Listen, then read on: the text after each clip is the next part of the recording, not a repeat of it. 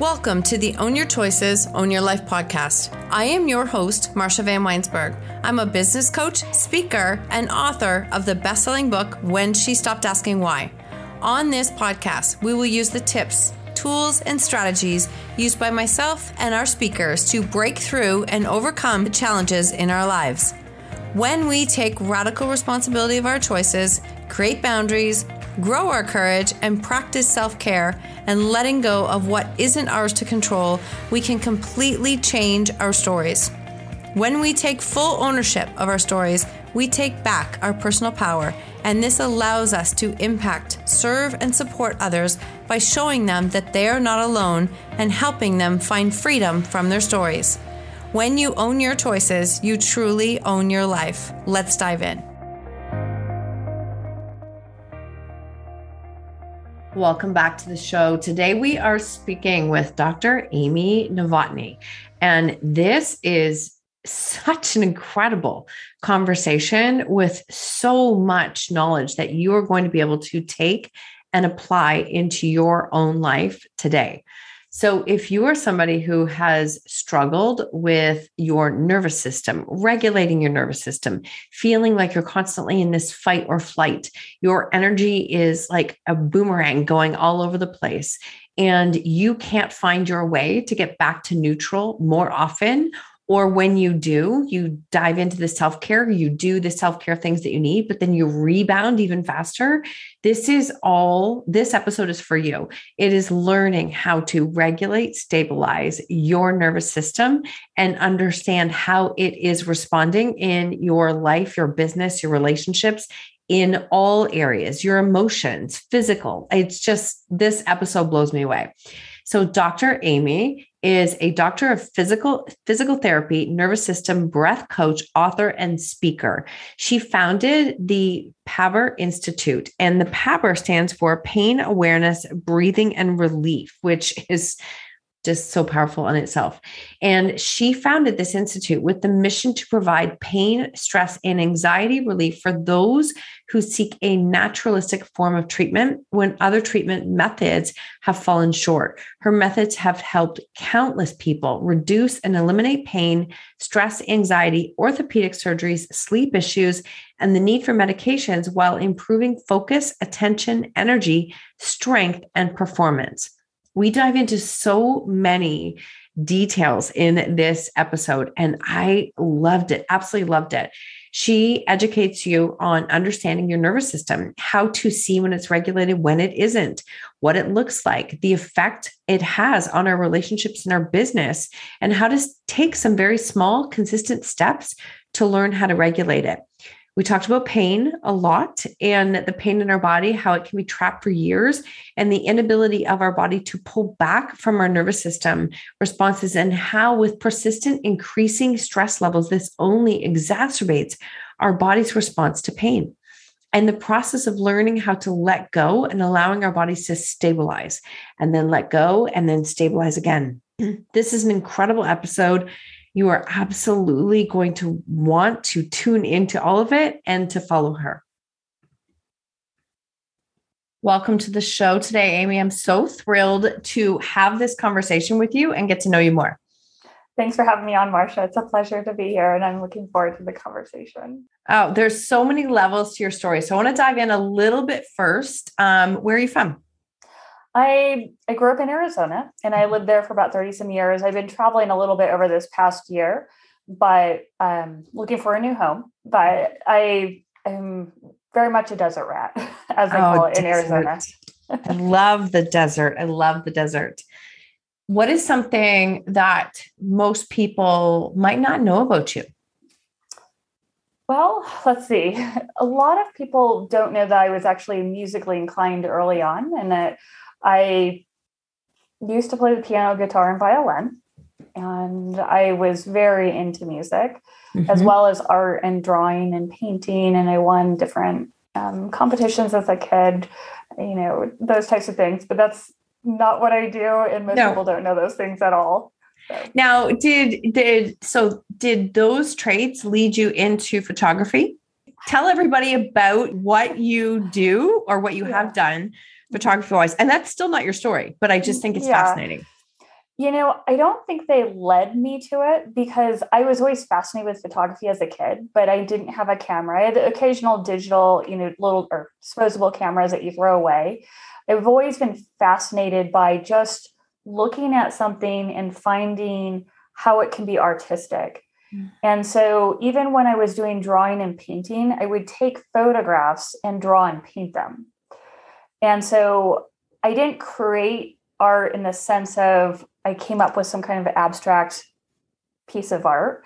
It was, I like to represent what I saw in the world. And so I think by doing, sculpture, painting, even music, I would take someone else's work and reproduce it. And that was kind of my style. So it really lended into going into photography. And was it end of 2015, I started volunteering for a nonprofit called Arizona Highways Photoscapes, where I helped lead some of the workshops in terms of the logistics. I wasn't the photographer teaching, I was just doing logistics. And so I started learning photography at that point and just, listened. I listened and then I tried things out. And so I really dove into photography and ended up traveling literally all over the world from the Arctic to the Antarctic with a photographer to keep him out of a couple of surgeries. I was doing that because of my other line of work, my other business, but it got me to Antarctica and led to gallery showings and different things like that, which I was very excited about. That is so cool. And do you think that as you started to travel and see what else was out there and other possibilities, is that what led you? Like, I think when you came back, you were like, no, I want to start my business. Yes. I had read a book while I was gone called Rich Dad, Poor Dad by Robert Kiyosaki and Susan Lecter. And I was fascinated by this whole concept of becoming a business owner, becoming an investor, changing things up and becoming an entrepreneur. Mm-hmm. And I realized one of the reasons I went on this worldwide trip and was hired by this photographer is I felt stagnant. Mm-hmm. I felt stagnant in a job working for someone else where I didn't have the freedom to be creative, imaginative, explore the realms of human healing. Mm-hmm. And so when I was gone and I read this book, it really gave me the impetus to say, you know what? I'm not going back to the old life where I felt depressed. I felt stuck. I'm going to try something new and I'm going to take that chance. And boy, hold on for dear life. Be careful what you wish for, right? Exactly. It really is. So as we dive into this, I want to know, what does healing mean to you? And it's been so interesting because there's been such a cohesive set of topics we've been doing on this show, plus people I've been interviewing, and it's been so much about healing. That's not planned. It's, of course, not a coincidence, but I would just love to hear what your definition or what you feel healing means. Mm-hmm. I would say for me that healing is when a person is tapping into their innate abilities and resources to allow the body to restore itself, to regenerate energy, to feel better. Mm-hmm. Mm-hmm. And you might not feel perfect or whatever perfect means, but you may not feel fully back to the way you were before an incident happened or before an event happened. But healing is a process. Mm-hmm. I don't think it's an end state. And we're constantly perturbing our body in some way, shape, or form. So we're constantly going through a healing process. Mm-hmm. But it requires sometimes an outside person to guide us into allowing ourselves to heal. Sometimes it requires us to pause and say, what do I need to heal? There's so many facets to it. And I can imagine there's probably 1,000 different definitions to the word as well.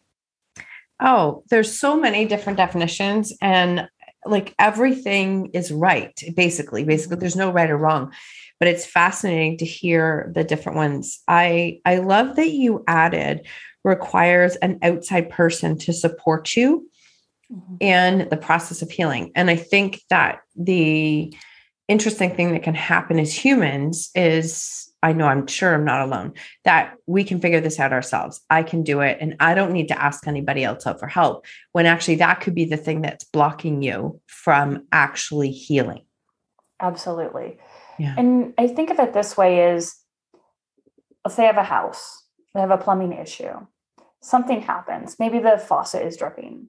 I can try by my skills to try to fix it, but it may be a deeper problem. So I need a plumber. I may need a couple plumbers. I may need to find the correct person for the job.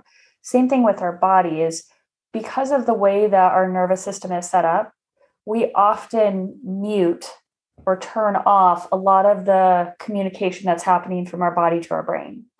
And because we turn that off just to get through our daily life, we often, one, don't know we turned it off, but two, we don't know how to turn it back on. And that's where a person outside can guide us to that. And it can take a search to find those answers. It really can. I may not be the correct person for you. The next person may not be. 10 people down the road may not be. But then you find number 11, it's like, oh, got it. So they said something that resonated with me, that allowed me to access something that I didn't know I had turned off. Wow. You're hitting something that I think is really powerful, because I love how you said we mute or turn it off to get through our day. Like, it's like we just push it down. I got stuff to do. I have to keep going. And then when you turn it off for so long, it's like you don't know how to turn it on. And I think I always say our bodies are talking to us in the only way that they know how. And they whisper, whisper, whisper until finally they're like, you know what, damn it. Like, they're just going to smack you upside the head, or something becomes very big because we haven't been listening. Mm-hmm. It's true. Mm-hmm. Yeah. Is that an experience that you went through? I have gone through that. And I think we all do. I know I've gone through it in many different scenarios. When I was younger and I went through some experiences with my mom, who had some mental disorders, I had to turn a lot of things off. And I didn't realize it until later that those parts of my body I had to turn off, and I couldn't sense and feel things.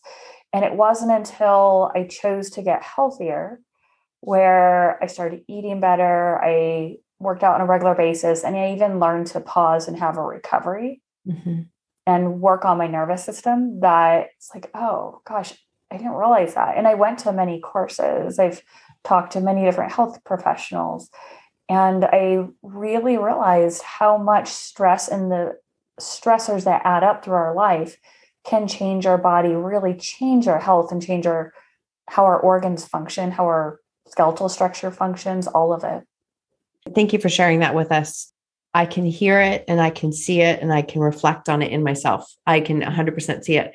So as you're sharing, one of the things I want to ask is, how do we know if our nervous system isn't regulated?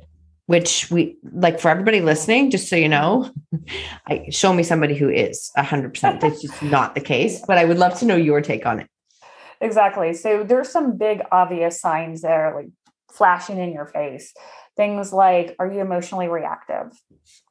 Do you feel buzzed?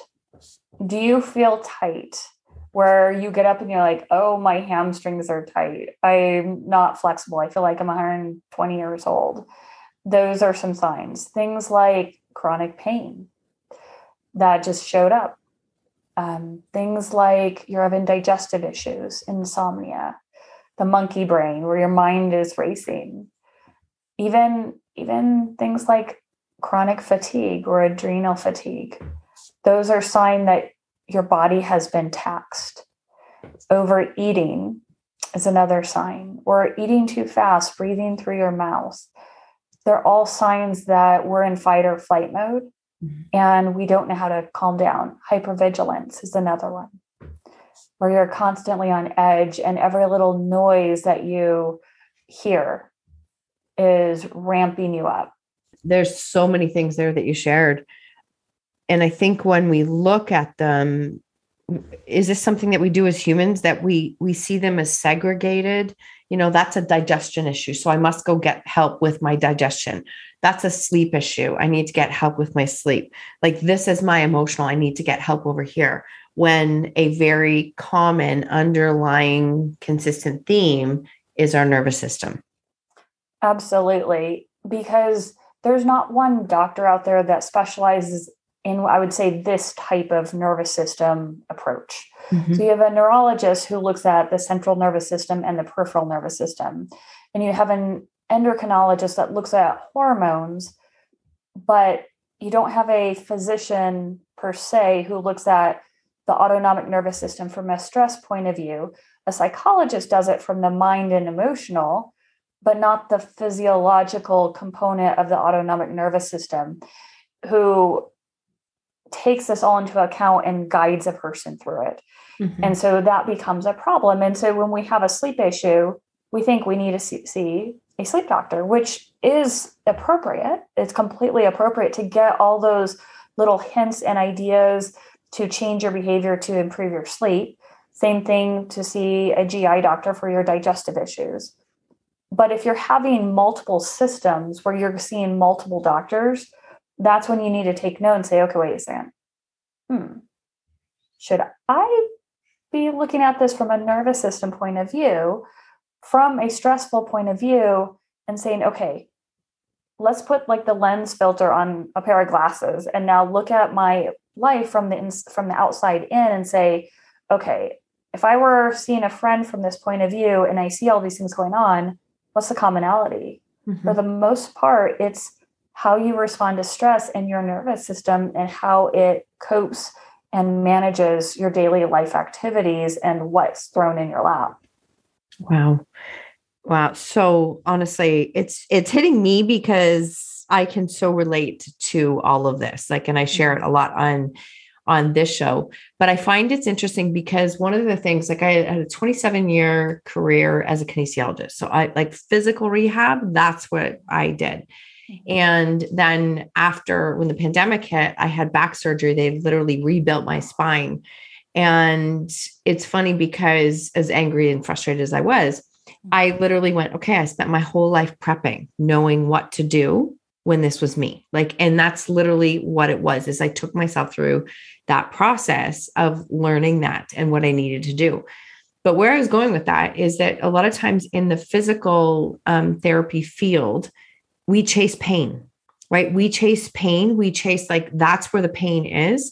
And one of the things I've learned that it was so valuable then, and I didn't even realize it even to now, how valuable it is that where the pain is not always where the problem is. Mm-hmm.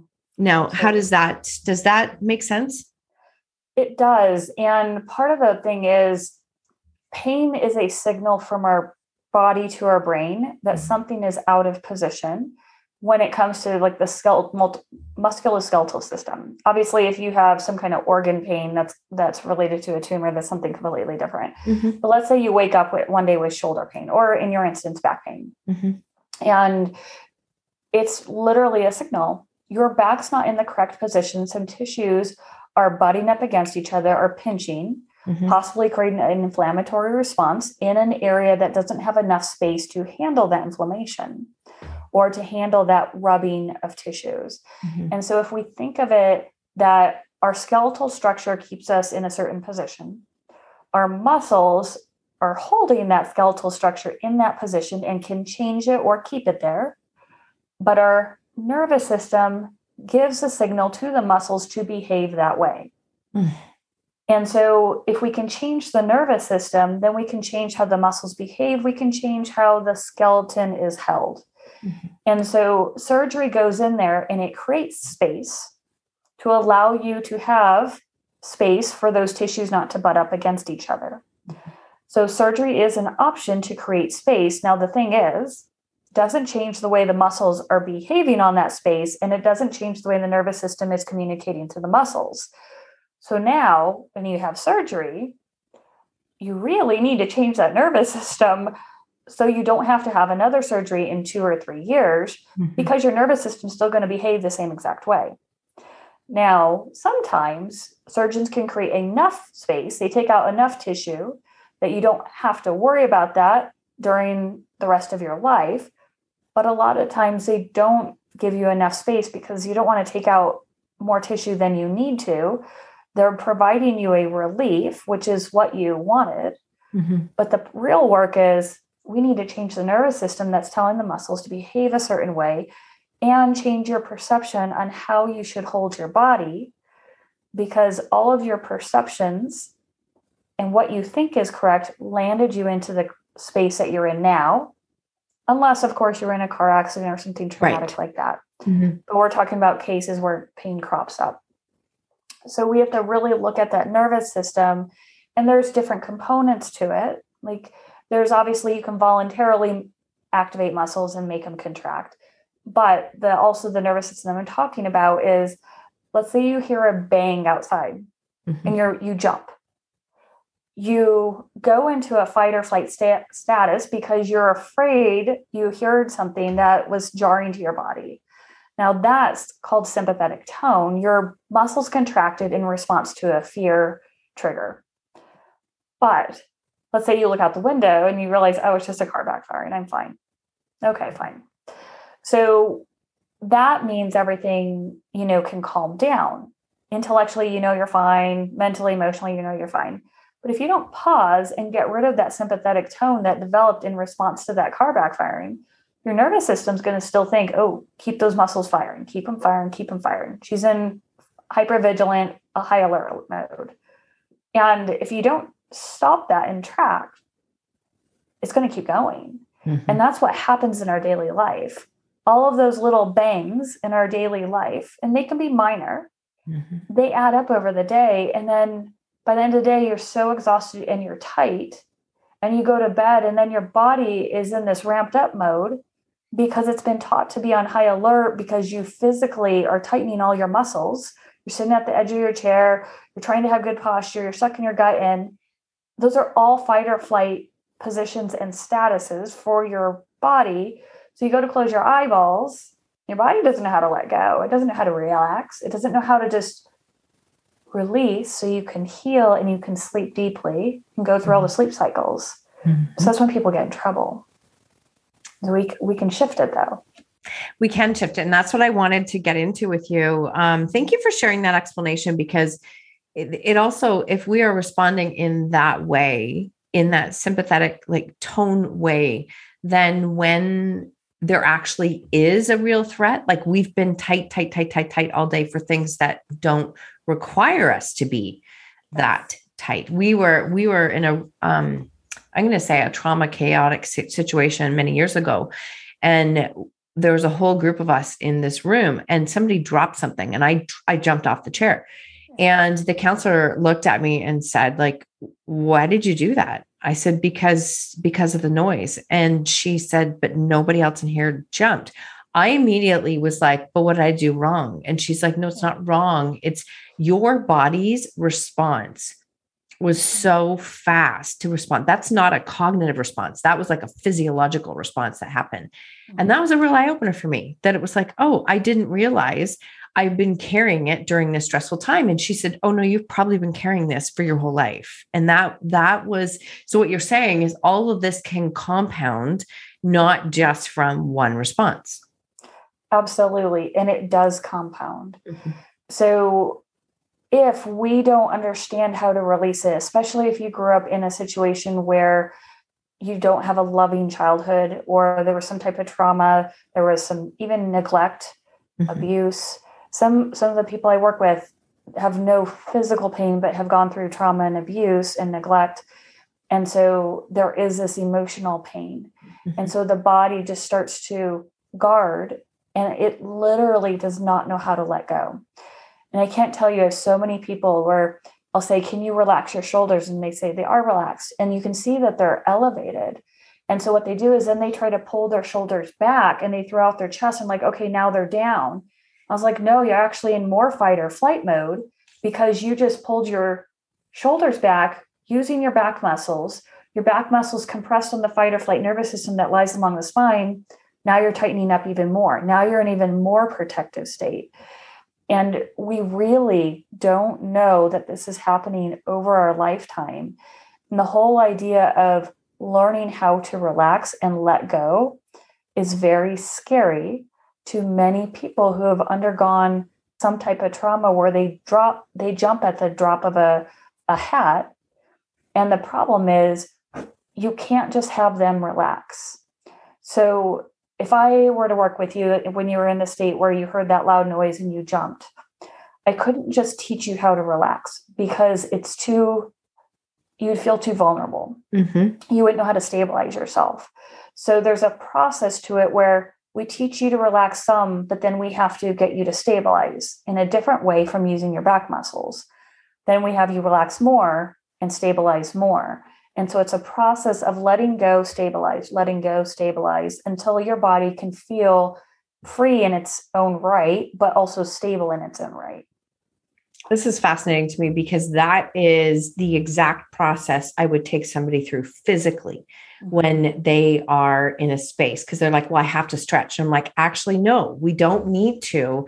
Like, you're so tight that we don't need to spend a half an hour stretching. And a lot of times physical therapists will say that. And it's like, you need to release and let go and then stabilize, teach the muscles how to stabilize you in that space. Then we release and let go. So I guess it's so funny. I've never thought about it the exact same way for our nervous system. It really is because, and if you take someone who has a tight hamstring and you try to stretch it really hard, they're going to have a reflex. They're going to kick back. And it's the same thing with our nervous system. And I've made those mistakes, believe me. Done it, made those mistakes. And I apologize to those people where I get them too relaxed. And then the next day, their whole nervous system just ramps back up with a vengeance. And so now I'm really careful with anyone I work with. And I do these things on Zoom because then we can't go too far because their body doesn't allow it. When I used to work with people in person, I could use my hands to help someone just get into this fully deep relaxation. I would put people to sleep. They'd fully let go. But then the next day they're like, oh, that was such a miracle day. And then now I feel just as bad as I was before, if not worse. And it wasn't that they were worse. It was, they felt so good and their nervous system rebounded. They were still better than initially, but it just felt so horrible.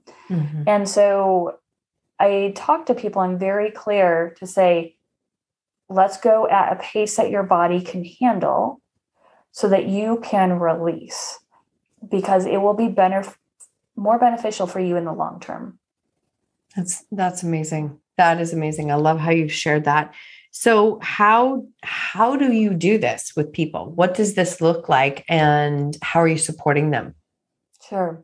So I have been doing it one-on-one with people on Zoom anyone throughout the world who can speak English. I can do some in Spanish and French as well. But we work together and we go through a process where I'm going to ask them how they reach, how they bend, how they squat, how they walk. And I watch them do these processes because what I'm taking note of is how is their nervous system showing up in all of these basic daily activities. When you reach, I can see whether your nervous system is turned on or turned off. Wow. How you bend over, I can see that. If you go to pick up a bag of groceries, I can see, is your nervous system ramped up? Are you flared up?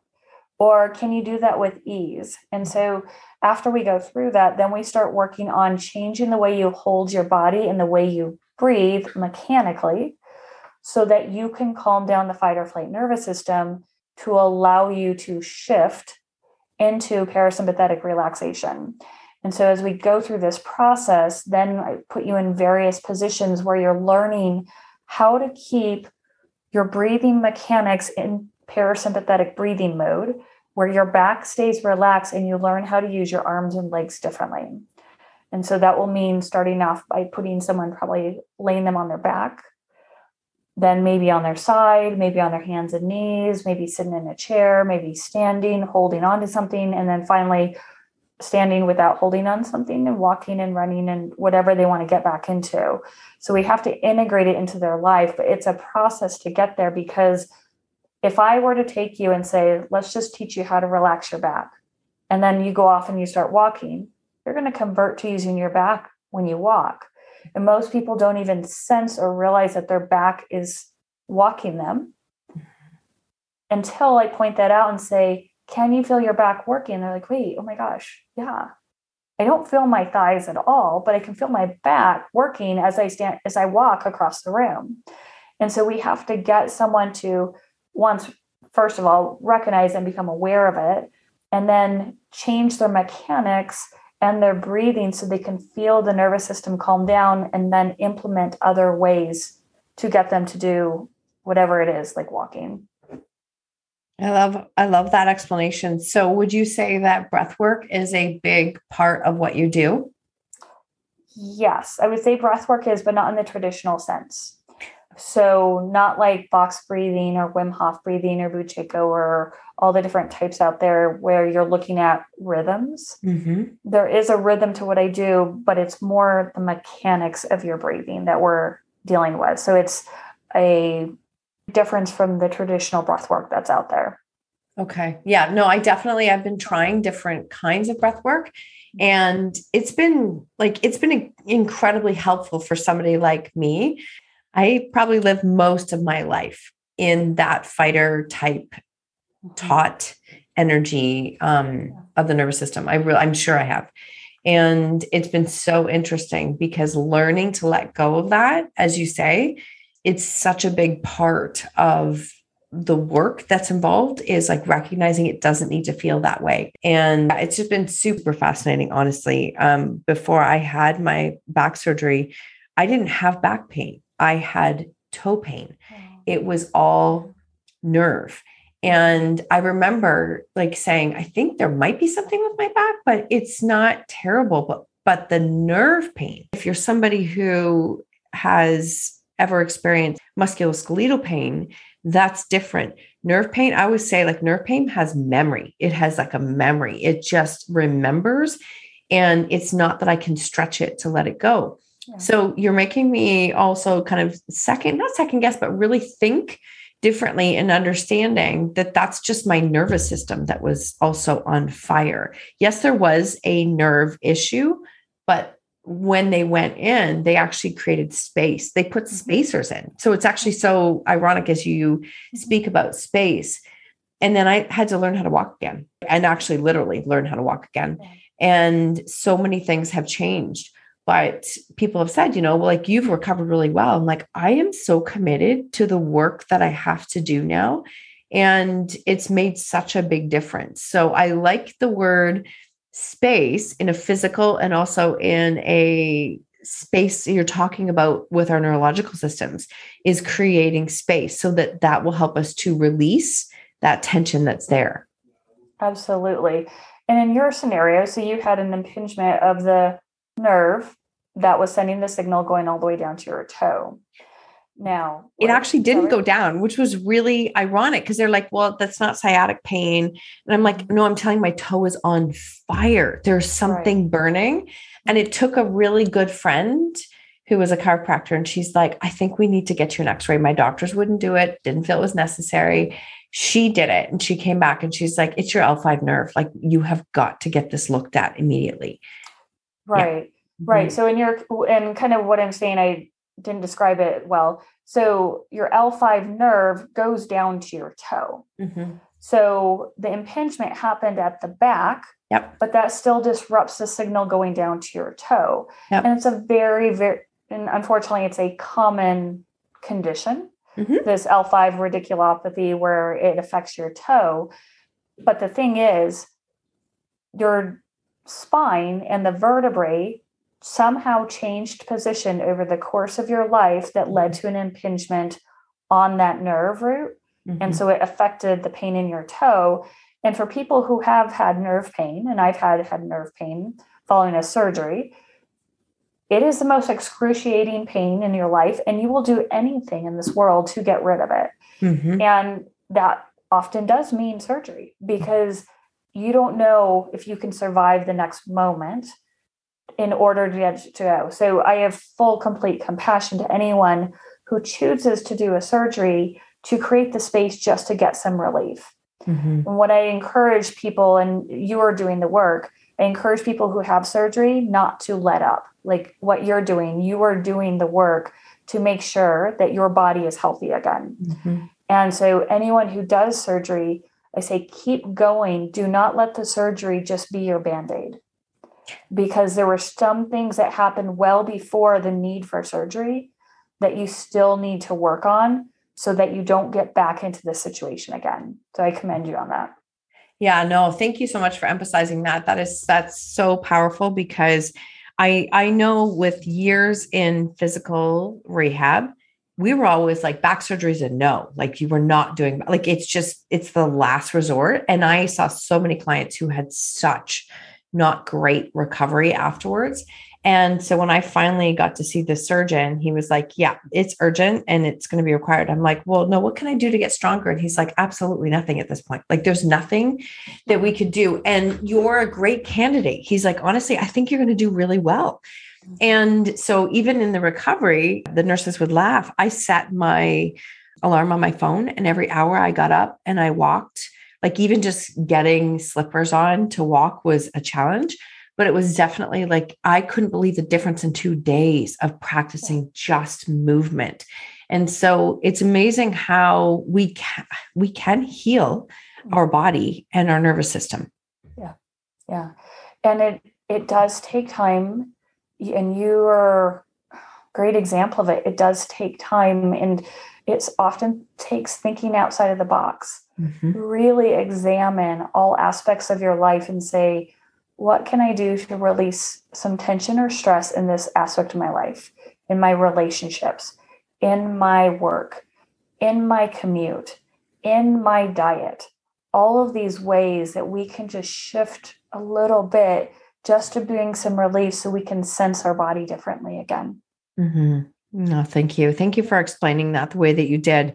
So people who are listening, I would love it if you would explain to them how our nervous system isn't just affecting our body. It's affecting like how we deal with stress, how we are performing in our life, in our relationships, in our job, like what kinds of, just to help people to understand, because you did a great job in the beginning explaining, like, how do we see the signs that our nervous system is in that fight or flight mode, but how is it affecting our lives? So a lot of times, relationships are one of the biggest ways that you can kind of see it.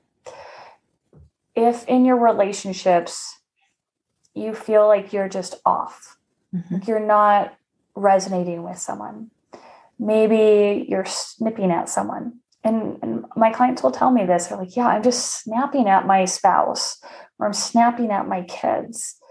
And I don't mean to. Like, I love them, but it comes out and it seems as though I can't control it. Mm-hmm. So that's one way to look at it. Are you not as patient with your customers? Are you not as patient with yourself? Do you get angry at yourself? Are you talking down to yourself when you're just going through your day? Let's say you knock over a glass of water.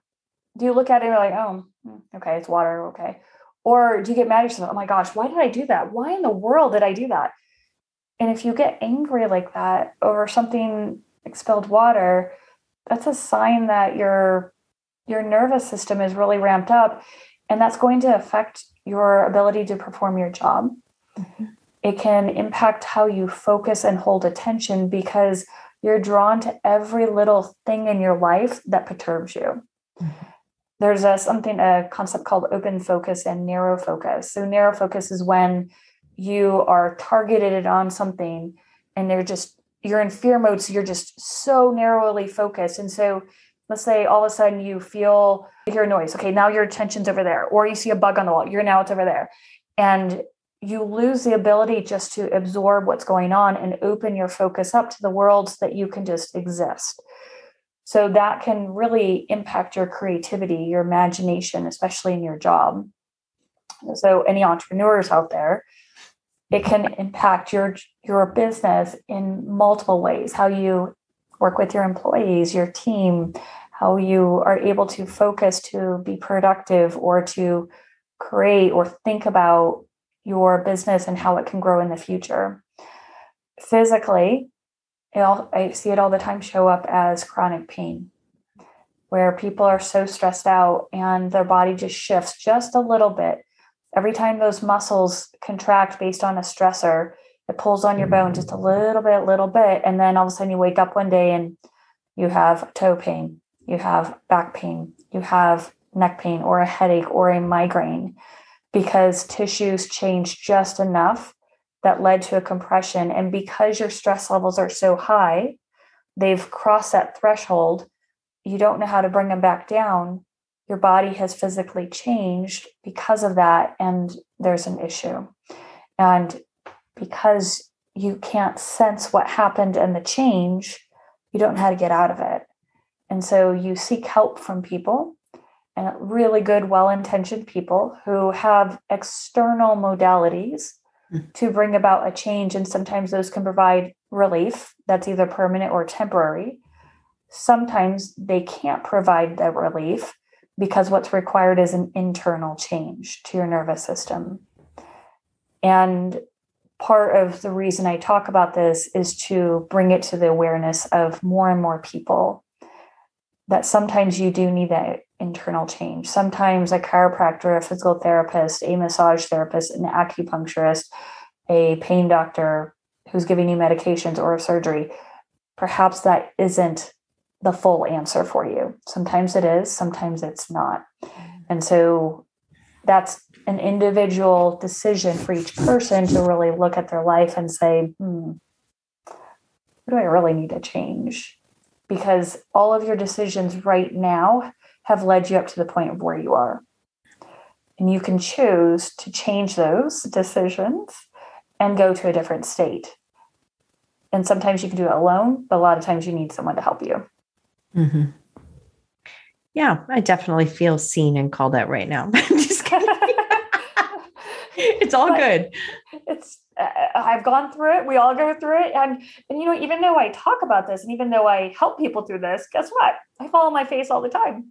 I have to get the slap in the face too. I love it when entrepreneurs are so brutally honest, because there's this misconception that, you figure it out and it's never a problem for you. And it's no, that's not true at all.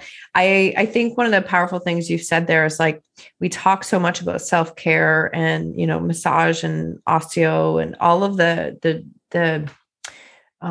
things that we might use to support us.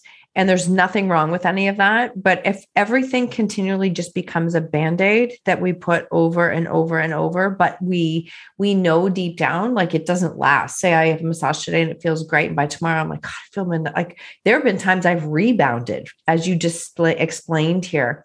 I can see it now, where it's like, I felt so good. And the next day it's like, then a migraine comes in. It's like, what in the world? I was trying to do self-care. Why is it not working, etc. So if you're in the space of constantly just adding Band-Aids to it and nothing is like any bit of long-term of relief, then that's probably a sign that you're also just applying like external modalities when it needs to be an internal change.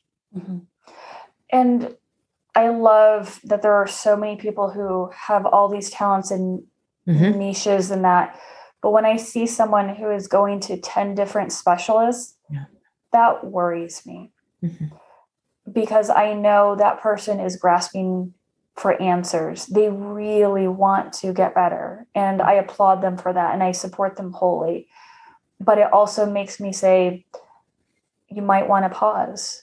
You might want to stop just for a second and say, what is the one thing that I can do that will impact all these areas that are in trouble? Let's just do one thing right now. So that way we can see what is the true effect on those areas, and then maybe build from there. But it tells me the nervous system is it's on high alert mode. When you have all of these different practitioners who are doing their darndest and their hardest and their best work to help a person.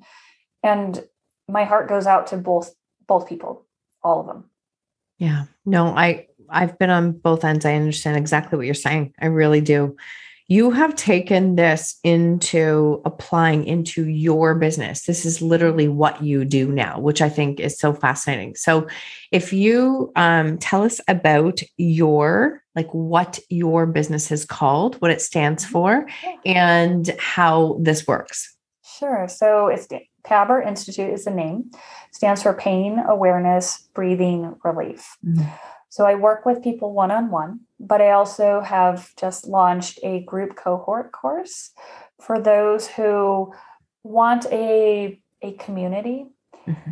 We learn better when we're with other people. We sure do. And sometimes we don't know what questions to ask because we don't know what we don't know. But someone might be just a little bit more educated in a certain area to know what to ask. And so with this course, it's starting in July, and it's going to be developed into a year-long program to help people learn, I'm calling it total body freedom. Mm-hmm. So learning how to free up their body so they can move like a little kid again. So they don't have to check in with their body and say, oh, wait, can I go to the store today? Oh, no, I have back pain or I have hip pain. I can't go do that. Or I can't go play on the ground with my child or grandchild because I'm afraid I can't get back up and because my hip will hurt. Or I'm too afraid to go to that event because I don't know if I can handle being around people because of some past trauma.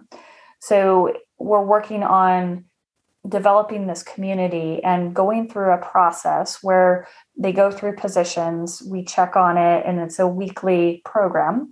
Mm-hmm. The first part will be twice a week where they learn a couple skills. Then we do a check-in the second day of the week. And so they're progressing and they're learning from each other. And one of the unique ways of doing this is we want to capture as much of the learning styles as possible, visual, auditory, kinesthetic, but also I want the people who attend to teach this to a person who's also in the group so they can see what that person's body is going through. Because I can see when your body shifts and changes, and the people I work with can feel it, but when they can see what it looks like in someone else, it helps them learn it better themselves. So that's a big part of my program now, is getting people into this community so they can progress and have other people around. Because my one-on-one clients tell me all the time, I feel so alone. It's like, okay, you're not alone. I'm telling you from the bottom of my heart, you are not alone. Most people have these same issues. Not everyone is as vulnerable in voicing them as you are. And we've done it in a safe space, but now let's take it to a small, close-knit community where you can share that and be supported and watch yourselves transform. Mm-hmm. Yeah, I couldn't agree more. I think the whole collaborative space, that safe space, can be so powerful because all of a sudden the light bulb goes on. It's like, wait, you're struggling too? Like you struggle too? It's like we have this concept that we believe it's just us. And a lot of that's because we don't talk about difficult things. We don't show those sides of ourselves. So I think that is really powerful. Yeah. As I listen to everything you've explained, you've given us so much information. It's honestly been incredible. But I'm also laughing because I'm thinking you obviously have put this into practice in your own life.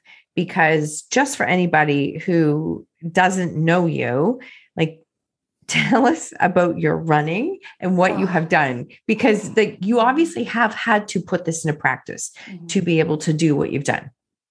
Yes. So running was kind of my way to develop this. Mm-hmm. I was back in 2014 now?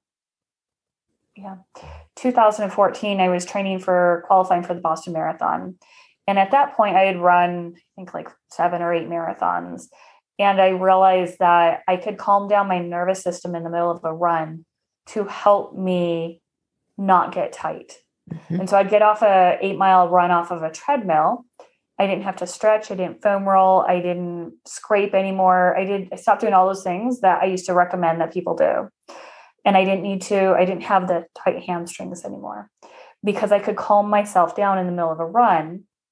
And so then the next marathon I ran, I went through the qualifying marks very easily. And the one after that, 7 minutes faster. The one after that, 7 minutes faster. And so my fastest was a 3:19 marathon, which with the little training that I was doing was really fast. And I'm not anything special. I'm not a phenomenal, in terms of running athletics or anything like that, but I could calm my nervous system down. And so I've used this to run 50 miles, 100-mile ultra marathons. And I did a little bit of a challenge. I'll just tell you really quick. And I say this not to brag, but to show how you can actually use this. So in 2016, I was like, okay, this year, I want to see how fast I can run marathons that are close together with as little training as possible, but work on keeping my nervous system calm. So at the beginning of the year, somewhere in March, I ran a marathon with not too much training. I was still doing some long runs, but I wasn't doing a hardcore training like I had been doing the previous years. And I ran a 3:26 marathon, which easily passed the Boston qualifying marks. 2 weeks later, I ran another marathon, 3:29, which usually when you run a marathon, 2 weeks later, you're still kind of in recovery mode. And so to only go 2-3 minutes slower was very exciting for me. And so then a couple weeks later, I was running Boston and ran another 3:29. And then after that, I did some other races after that. And so that was okay, can I do it based on speed? And so then the next year I was like, okay, I'm going to challenge myself differently and see if I can do it based on length and do it for endurance. And I'm not going to focus on speed. I'm going to just focus on, can I keep my nervous system calm and run long races kind of back to back? And so I started the year in January and I ran a marathon, and it was supposed to be slow, but I decided to push it a little bit just so I could qualify for Boston again. 6 days later, I ran a 100-mile marathon in the mountains in Arizona, and I didn't have any pain after that first marathon. So 6 days I was pain-free, but I went into the race a little tired, a little sleepy. And so I ran the first 60 miles. I was fine. The last 40 miles, I was sleepy, and I took 2 15-minute naps. And there was a lot of jogging, walking, and I was just tired, but not in pain. And then 4 weeks after that, I ran 100K in the mountains in horrible weather conditions, sleet, rain, mud, 6-inch mud where you're losing your shoes. Survived that. A week later, ran a road marathon, 26.2 miles. And then a week after that, I did a 50-miler in the mountains, all with no injuries or anything. And each time it was all about, how do I keep my nervous system calm so that my body stays in a neutral position? When my muscles fatigued out and I developed pain, I had to calm it down so it would release. And so I would do this throughout the races. And after the races, I made sure that I would get in specific positions to make sure I could keep my nervous system calm so my muscles went back to their resting position and didn't cool down in a tightened sympathetic tone position, which often happens with any type of athletics or weightlifting. When I see weightlifters or anyone who says they have tight hamstrings, they say your body is out of position and your muscles have toned up based on you pushing them to their limits, but they didn't know how to let go to recover back in their original position. So you feel tight and you feel the need to stretch. And so during that 2-month period in 2017, when I was doing all these crazy races, I was just very cognizant of it. And it's a daily practice to make sure your nervous system stays calm, because just like anyone else in the world, I had work stresses, I had driving stress, life happens. Of course. So I was just very cognizant. Okay, calm, Amy, calm. And I went through this breathing and body position process. Thank you for sharing all of that. And if you're listening and you're like, okay, I do not have a drive to do a 100-miler, that's not what she's talking about. Like, the whole point is how that test of being able to, I think you said it so bang on. How do I get to neutral? Getting to neutral and learning how to stabilize and stay at neutral it's parallel and is part of so many parts of our lives, right? When we're in this fight or flight, we're not in neutral. When we're reacting to everything, we're not in neutral. And one of the things I like to say is, like, the story only ever has the meaning that we give it. So if we give it this like reactive, explosive experience, then we're putting ourselves through that. We're so far from neutral. So I love how you experimented with yourself with running. But if you're listening, you're like, I'm not a runner. It's don't get caught up into that piece of it. It's very powerful what you shared. Yeah. And it's all about, I chose a physical form of pushing myself to the limits. Some people do it mentally. Some people do it in their business. Some people do it spiritually. Great point. You push yourself to your limits. But the key is, can you control your nervous system or learn to control your nervous system to pull you out of it each day so that you can start refreshed where your previous day isn't impacting your current day?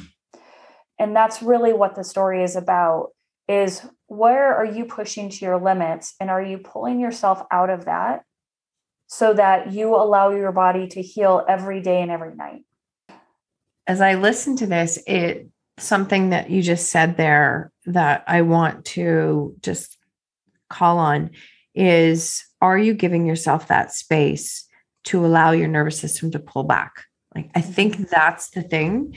Just like our muscles, just like anything else that we're doing, it is a regular daily practice. It's not one yoga class that's going to fix it. It's not one, stretching every day that's going to fix it. It's a practice. It really is. And it doesn't take a lot of time. It's 5 minutes here, 5 minutes there. It's caring about yourself in the present for your future, and recognizing your past may have left some baggage inside you, but you can start to clean it up because your future depends on it. Your health, your quality of life depends on it. Your participation in your favorite activities or with your favorite people, that depends on you taking that step right now to clean up your nervous system and to learn how to gain a little bit of control. It doesn't have to be perfect. It's just take the next step to learn a little bit more about your body. And with consistent work in doing this, you can completely change your body's response and reaction. You can. You really can. And it's shocking to people when they realize that they can do it. Often personalities will change. People show up differently. Their energy is different. Things that used to put them in crisis mode don't anymore. And sometimes it leads to people sleeping a lot for a period of time because their body is recovering. And that's okay, because your body needs it. If you fall asleep while I'm working with you, I'm completely okay with it. I'll wake you back up. But I'm going to say your body needs some sleep. If we work together and you calm down enough that you fall asleep during the daytime, that doesn't mean you're lazy. It means you're sleep deprived. And your body just opened up to the fact that you can now relax. And it just means, guess what? You now have a tool that you can practice at night to really help you sleep. And guess what? Your body also is just saying, please let me sleep. Please, I want to do this. I have some recovery to do. I have some healing to do. Yeah. So give me that permission and let's go for it. Sleep is not a bad thing. Sleep is not a bad thing. We went through a period of time where all we heard was I'll sleep when I'm dead. And if you want it, you got to drive for it and you got to do the things, etc. And I love Gary Vee, and he just said, not even that long ago, he's like, no, take your sleep, take care of you. I will outwork anyone, but I will rest. I will give myself that time. And so I do think I really feel like there's a different culture that's happening, and that people want to be able to hold it all. Can I build a business and have the life and have the downtime? Yeah, you can. Yeah. Yes, you can. Yeah. You can. You can. And I'm so glad you brought up that phrase, you'll sleep when you die, because it is, guess what? You're going to die sooner because you have that mentality.